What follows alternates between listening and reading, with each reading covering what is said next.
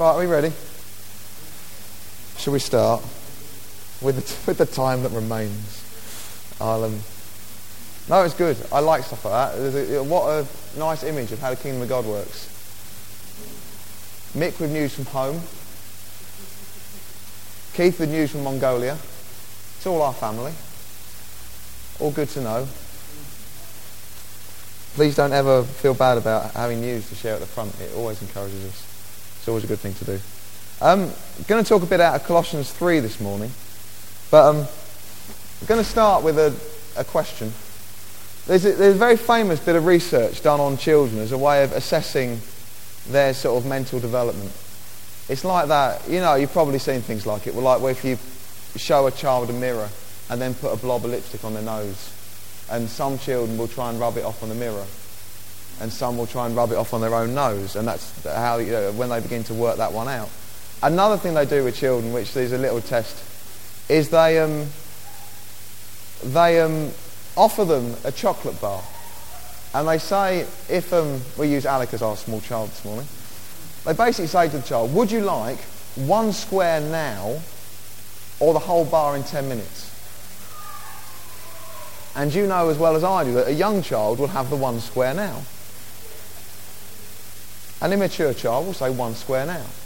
An old and wise child will wait for the whole bar. I just share that thought with you before we start, because there's something in that in Christianity, isn't there? There's something that sounds a bit like being a Christian, that we often spend our lives asking God if we could have a square. And part of Christianity is realising that the whole bar is waiting for us. But it is doing just that. It is waiting for us. So that's just a little thing to get us started for this passage out of Colossians 3. I'm on dual screen. Anything could happen. That needs to go over there. Right. Let me do some background, because you've got to do some background, don't you? Written by Paul. You've heard of Paul? So if you're having trouble finding it, it's in those books at the start of the New Testament written by Paul. Paul's books are all together and they're in size order, aren't they? In an odd way of arranging them. Wouldn't it be more useful if they put them in alphabetical order? Size order? Expecting us all to go, oh, it's about his fourth largest book. No one knows that. Stupid scholars. Right, written by Paul, apparently in about AD 61. I googled it. And written to a church in Colossae, I think you pronounce it. Which is, hang on, I can do this. There it is. I googled it. Stuff I can do, eh? And apparently Paul never went there. He planted the church in Ephesus, and the church which is there, don't start mentioning anything around here or my parents will become insufferably dull. Just keep that very... This whole area doesn't exist for the purposes of today. So yes, Paul planted that church in Ephesus, and apparently it's a bit of a plant from Ephesus into Colossae. And this letter was essentially written because there was stuff happening in Colossae that people weren't very happy about, and so someone wrote to Paul and said, could you write to the church in Colossae? So he wrote it. That's what my study Bible said anyway. And we're going to look at Colossians 3, wonderfully entitled in my Bible, Rules for Holy Living. Slightly unpromising start. If it immediately has that sense of, oh no, he's going to tell us off. That's not what we're here to do. I've read this passage on a train. I often read the Bible on a train because it's a bit of time I have that's going spare. And it just caught me as I read it. And sometimes, let's be honest, a lot of our Bible reading, we spend a lot of the time just sort of going, and do you ever sometimes turn the page and then think, I couldn't tell you a word of what I just read? So you turn back and you read it again. And, actually I don't sometimes. I just go, but I did read it and that counts. And but every now and then, if we keep going with it, sometimes something grabs us, doesn't it? Sometimes something grabs us. And it would be wonderful if it happened every time we open the Bible. And I'll be honest, it doesn't for me. Perhaps it does for you. Well, I rejoice with you if it does. You must be very challenged, though. It must be a very difficult life of constant change. But this just grabbed me. And I have not much more to share with you this morning than the sort of things that I was thinking about while I was thinking about it on the train. And as I was saying to Tim earlier, that I've been thinking about this passage for months, and I thought, when I came to actually put some notes down, I thought, I'll be fine, just la la la la. And I thought, I'm nowhere near. I'm nowhere near what's all that's in here. So I'm just going to break the surface, really, and feel free to have a think about it yourself and come back to it, because you could do a season of teaching on that, as we call it in this type of church, quite easily. I did some really rudimentary divisions to start with. It kind of divides into kind of that bit there. I've done arrows to help. Then there's kind of that bit there, and then there's kind of that bit there. Those are kind of my divisions for the sake of this morning. I'm sorry if I'm being too technical. That bit I've summed up as don't do this bad stuff. Seems fair. I've summed up the rest of it as do this good stuff. And then this bit up there, I think this bit might be the key bit. I think there's a reason that Paul doesn't launch straight into a list of don'ts, or even straight into a list of do's. But he starts before then, doesn't he, with this eternal perspective. And I think there's something in that. I might not completely have the answer of what's in that, but it just struck me as I was going through it. Right. So where do we start? We start with the big bad I said no. And there's no getting away from the fact, is it, that Paul was good at lists of big bad I said no's. He did extraordinarily long lists of big bad I said no's. He was very, very good at it. And I suppose part of it was that he lived in Roman culture that was very good at big bad, do whatever you like, frankly. And we sometimes think that Paul was writing to sort of austere Christian Victorian England, and so everyone reading this would have been there going, well, of course, I wear a corset. We all do this. I wear a top hat. Well, of course, Paul was writing into Roman culture, which was nothing like that. Roman culture would make us blush quite substantially. Anyone who's done any history into the way they lived their lives would realise it really would make you blush. I could tell you, but not at church. Yeah. And he has this list of stuff we shouldn't do. And it's a problem to us, this list, isn't it? Because we all know we shouldn't do it, and we all know in our new creation lives that we don't, but we also know that we want to sometimes. There's part of us that is our flesh that wants to do that. And there's part of us, because we're human beings, that the very fact we're told not to makes us want to do that. And there's also the thing that, I sound like a little propaganda for sin. Sin is fun. People do enjoy it.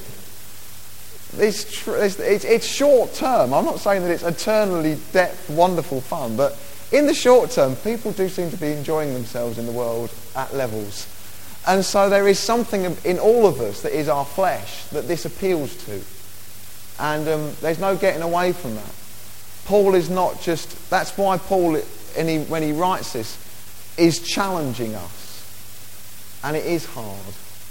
And I can't get you out of that. I can't sort of tell you, oh, it's okay, it'll all be fine. In fact, the more I thought about it, the more I thought of that verse. It's why don't get your hopes up. There is no positive verse about this. Because Jesus himself says, the kingdom of God, he describes it as a narrow gate, and the highway to hell is broad. I can't offer you encouragement about this being easy or nice. I can't do that. It's not in the Bible. And sometimes I've certainly sat through sermons when I've sat there and thought, has this person ever had a problem? Has this person ever had a problem? Has this person ever made a mistake? Has this person ever done something they know they shouldn't, even though they knew they shouldn't? But I can't say that I live in a wonderful world where everything's always brilliant.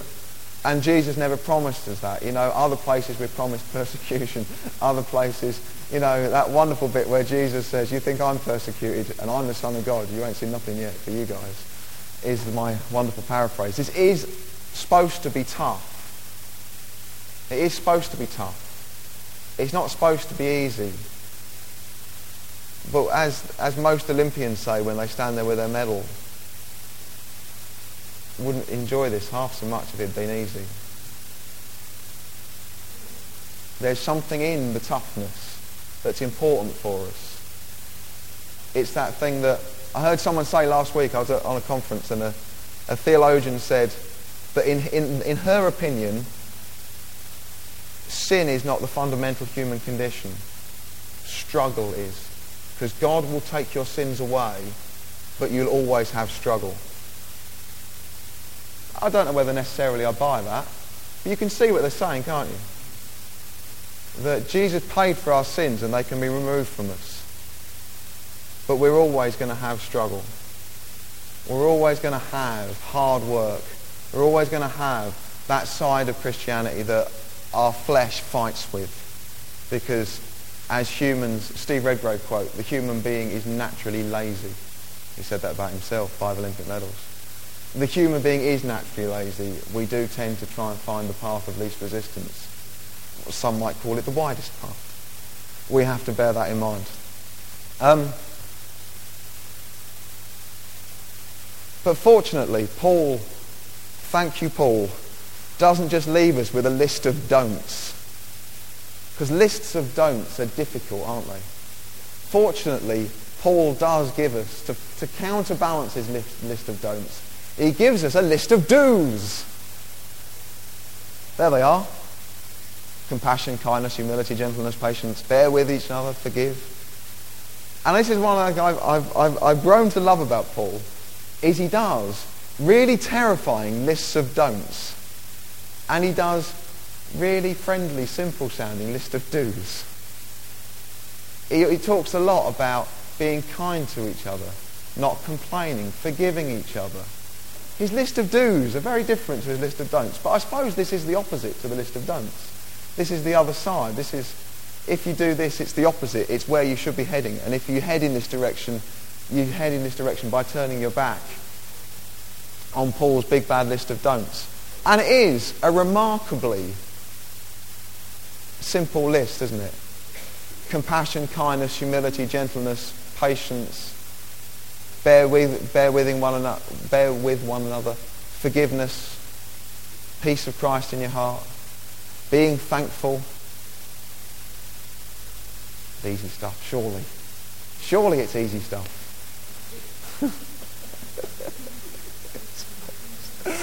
It's not though, is it? It's not though. But it's doable. It is doable.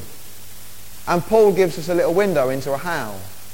There's two. He sort of bookends this bit with a little window into the how. Our first little window into the how is that, which is a little list of good spiritual discipline, isn't it? Good stuff you can do to feed your soul. Good stuff you can do to make yourself strong in the Lord.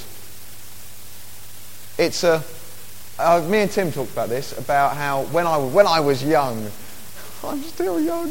When I was young, I remember going on Christian camps where we'd be told to fan the fire of our spirit, fan the gift into being. And because we were young, we took that to mean that we should, really go in our praying, and do that constipated while sucking on a lemon face whilst praying. And that was us fanning the gift into being. That's not what you do. If I gave you a fire and said, will you fuel that? You wouldn't stand next to it going, burn, come on! Would you? You might, if you were cross enough. You'd be more sensible to feed it. You'd be more sensible to feed it, wouldn't you? That's how you might get a flame to burn bright. You feed it. Fanning it is only feeding it. Fanning it is just giving it oxygen. It needs oxygen. It needs something to burn. That's how fire works. This expensive science class we're doing now. Fireworks, oxygen, fuel. And so this is Paul, really. I think Paul is saying this is how you fuel it. This is how you keep going. There's Bible there, there's worship there, there's accountability within one another, there's prayer, everything is in that little sentence of how we keep going. But it is a discipline. And our flesh doesn't want to do it. Because there's something about the human body that doesn't always want what's best for it. Have you noticed that? If I offered you a large amount of celery, or a cream bun, you want the cream bun, don't you? You want the cream bun, even though, only because you die. It's an extreme reason for you. For the rest of us, it would just be a bit bad for us. For Keith, it would finish him off. But we don't always want what's good for us. And this stuff becomes a battle. And you know, even in stupid things, like my little time I try and read the Bible is on the train out of Liverpool Street, because I've got half an hour there where I'm generally sat in a chair and I've got my little New Testament that lives in my breast pocket, which means that my Old Testament is just there's right off. I only read the New Testament. But I have this in my pocket. And you know what? Every single day I'm a little bit embarrassed about getting my Bible out. I thought after a few weeks I'd get used to it, but I haven't. I'm still a little bit embarrassed about getting my Bible out. And some days I'm so embarrassed I actually don't take it out. Sometimes I think perhaps I should get a Nuts magazine and hide my Bible in it. Perhaps that's where I'm heading. Perhaps that's where this is the logical conclusion of my embarrassment getting the Bible out, is to get some sin-filled magazine and read my Bible in it. A strange reversal of what you're supposed to do. You're supposed to do. Terrible. It's an odd thing. In fact, and the other thing I do is this is true again, is that, you know, sometimes you sat on a train and you feel like you ought to have given your seat up, but you didn't do it in the moment they got on the train, and then you feel like, oh no, do I give it up now? We've been on the train 10 minutes, it all looks a bit silly. And then the thought comes into your head, well, you can't read your Bible, then they'll know you're a Christian, and they'll know you didn't give your seat up, even though you're a Christian. So I now can't give my seat up or read my Bible, because people will think I'm a Christian who didn't give his seat up. The reasons you can concoct to not do this stuff. Because your flesh doesn't want to do it. Because your flesh wants to do list one. And your flesh knows the more you do this, the further you get away from those things on the first list, and the more natural and part of your nature, because you're feeding the gift God's put in you, the more part of your nature list 2 becomes. And so your flesh doesn't want you to do it. And it fights it. In the same way it fights you. You know, sometimes you can pray and sometimes you just think about football. Or whatever is your thing. I'm guessing not everyone here thinks about football. And but it's a useful list. And Paul, just to sum things up, he does a little summary, doesn't he, there? He's sort of... Because Paul, you can imagine this, can't you? Because Paul's doing this probably off the top of his head, and he's probably dictating it and someone else is writing it down. We don't know if Paul's got extensive notes he's working for, or whether he's... I like the idea of Paul sort of just making up off his head. And he does his long list and then goes, oh, just whatever you do, in word or deed, anything you do, just do it in the name of the Lord Jesus. There you are, sum up, final. And so he's given us these rules how we should live. He's given us a list of don'ts, he's given us a list of do's, and he's given us a means to fulfill that, a way of feeding your soul so that you're strong and so you can do that. And that would be quite a useful bit of the Bible on its own, wouldn't it? That would be quite a useful bit of the Bible on its own. If Paul just gave us that, Paul's first book to the people who need to do better, it would be enough. But it isn't, is it? And it's got this bit at the start. And Paul tells us to set our hearts on the things above. I love how the New Living Translation puts it. I love this bit that I've just done in red. The New Living says that. It says, set your sights on the realities of heaven. I love that translation. Set your hearts on the realities of heaven. The New Living is what I have in my breast pocket because, frankly, it's the easiest one to read. I think I've done that in red. There we go. I love that phrase, set your sights on the realities of heaven. And I think it is fascinating that Paul, when he wants to come out with this list, which is tough stuff, which is against our natural state, which is against the people around us, which is against the culture we live in, which is against how we've been in the past, Paul starts by saying, look, before you look around you, before you look at yourself, before you look at your life, let's just look up a minute, shall we? Let's just look at Jesus. Let's just remember what this is for. And when I read this the first time on the train, the thought that came into my head was I just began to think about these realities of heaven. And one of the great realities of heaven, is that one day we're going to get there. And one day we'll get the full bar. We'll get the full bar we've been waiting for. And I'm guessing, unless something mildly apocalyptic happens one Sunday here, we're all going to arrive at different stages. Some of you will get there before me. Some of you will get there after me. And hopefully none of us will arrive at the same time, because it means something slightly terrifying to happen. But I imagined as I thought maybe one day I'll meet some of you guys again. And I wonder what our conversation will be like. I wonder what we'll say. I imagine, whoever's been there longest will start by going, have you seen the worship place? Yeah. And you've seen Jesus? Yeah. You've seen him resurrection form. How long were you on the floor for worshiping? About a month. That long? And I imagine if you did meet, at some point one of you would look the other in the eye and say, it was worth it. It was worth it.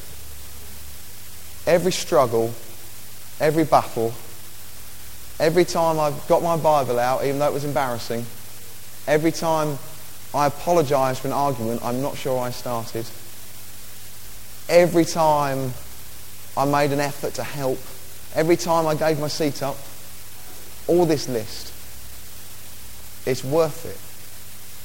It's worth it. And it becomes worth it when we look up and when we see the realities of heaven. We see where we really live. We see where our life really is. I think I highlighted that. It's about your life hidden with Christ in God. I haven't highlighted that. That's where you really live. That's why the Christian life is described as a pilgrimage, as a journey, as being like aliens. Because you don't really live here anymore. That's why you don't really fit in. Be honest. And you'll never fit in. And trying to fit in, the only way you're going to fit in, I'm afraid, is choosing things off list one. The big bad and I said no. So just resign yourself. You're not going to fit in. You're always going to be a bit weird. I'm sorry. But you know it's going to be worth it. It's going to be worth it. Because one day we'll be there and we'll see him. And we'll see him in all his glory. And we won't die. We'll be able to take it in. The Bible says that right now what we see is like a bad reflection in a mirror. Because that's about as much as we can work out. But one day there'll be no reflection because he'll be there.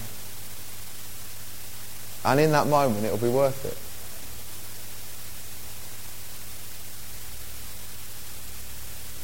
And it means that this stuff really counts.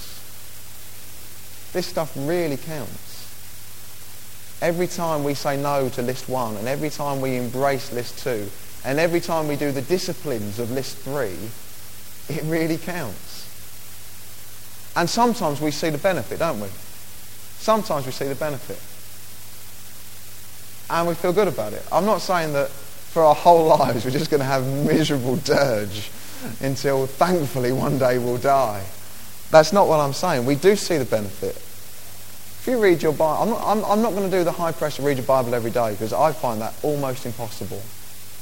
If you can read your Bible 3-4 times a week and think about it, you will see the benefit.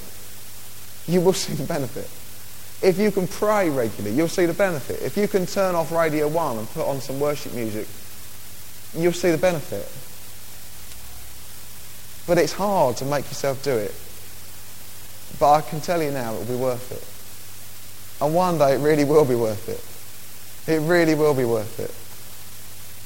I don't think I've got anything else to say. I just wanted to encourage you. I just wanted to put that into your mind. Dwell on it. Dream about it. Challenge yourself with it. Next time there's something stupid and small that needs doing, remember that counts. Remember that counts. It doesn't just count for tomorrow, it counts for eternity. And I promise you, the Bible promises us. I can speak confidently knowing that I can speak on God's behalf on this one. It'll be worth it. It'll be worth it.